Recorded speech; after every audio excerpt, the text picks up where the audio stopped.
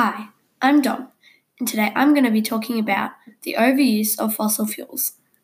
Fossil fuels are natural fuels such as coal or gas. We use these resources to create energy and to power our devices and electronics. Fossil fuels are formed when forms of life such as plants and animals die and are preserved in watery earth or mud, and the tissue of the animal or plant decomposes, leaving only the shell or skull. Over time, minerals replace organic cells. This is called petrification, and after a long time, these turn into fossils. Fossils can also be formed in unusual ways, including sap and volcanic eruptions. Fossil fuels aren't renewable. They can take up to 100 million years to renew. This means that once we run out of fossil fuels, we will have to wait for millions of years before we can use these again. Fossil fuels are a major part in our everyday lifestyles. They help us by powering our cars, helping us manufacture things, giving us heat to our homes and buildings, and electricity. Although fossil fuels provide us with easy ways to provide ourselves with everyday things, obtaining these fossil fuels can cause major air pollution. This air pollution causes global warming, which can have a really negative impact on our environment. It can also thicken the air, making it harder to breathe. Not only this, but it will also run out soon, and we've relied on this product for far too many things, and now we are on the run for new renewable energies to rely on. But this change doesn't come quickly, and by the time we have fully changed, we won't have any more fossil fuels to use. The big issue is that nobody seems to understand the problems and issues fossil fuels lead us to. So they leave it up to the other people, professionals in the area, when really they could do just as much by reducing the things that they buy, which use fossil fuels, and encouraging others to do so too. So I have asked some people what they think about this change, and this is what they said. Fossil fuels impact our environment in several ways. For example, in the Western Amazon, one of the most biodiverse places on Earth, is also home to tons and tons of oil, which humans have been extracting from the land. The forest provides us with vital ecosystems which we can't live without, things like climate, water, and carbon storage. Removing these forests for oil and gas wastes trees and creates contamination from oil spills. Humans also drill into the ocean for oil. If oil spills or leaks while people are trying to extract it, it can pollute the ocean and kill sea life. Fossil fuels don't just have an effect on our environment, but also affect small communities on islands too. As you probably know, fossil fuels heat up our environment when released as fumes into the air. Because there is such a large amount of the fumes going into the air, the temperatures rise within melting snow and ice, and bringing parts of the world in occasional droughts. When snow and ice melt, what's left is water. So when major icebergs begin to melt, sea levels rise, which means small islands slowly begin to shrink as more and more water rise. They begin to get covered up, leaving the people on the island stranded in the middle of the earth.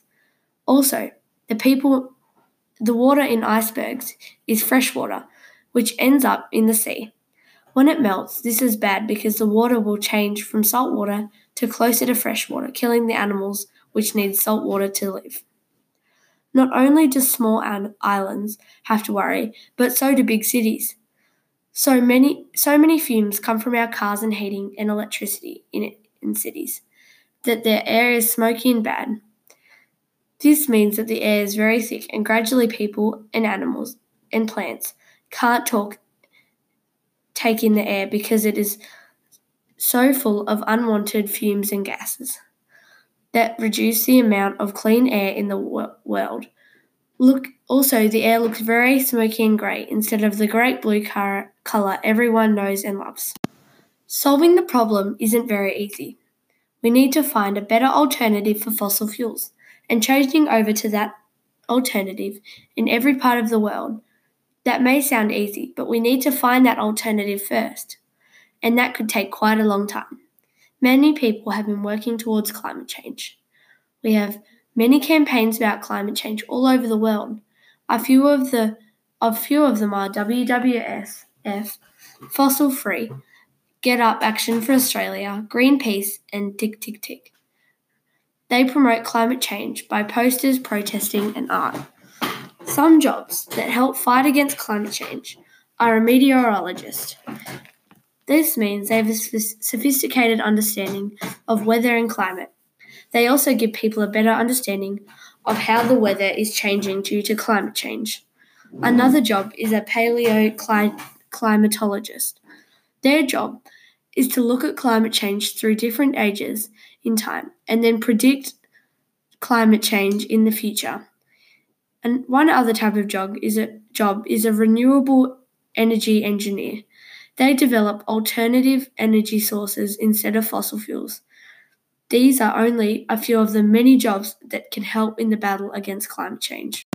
Another big part of the solution is the big research projects that people do to gain a deeper knowledge on climate change. Some of the ones that are going on at this very moment are adapting sustainable rainforests under climate change, resilience for coping with climate change in urban areas, and innovation to ongoing water management. When it comes to big cities, people have been trying to find solutions for climate change for quite a while. Some things that have been being done in big cities to stop climate change are using electric cars, which don't use petrol, also planting more trees to freshen the air, and using public transport so that not everyone is going in cars that release bad fumes into the air, and also using renewable energy such as solar panels and wind turbines to power the cities.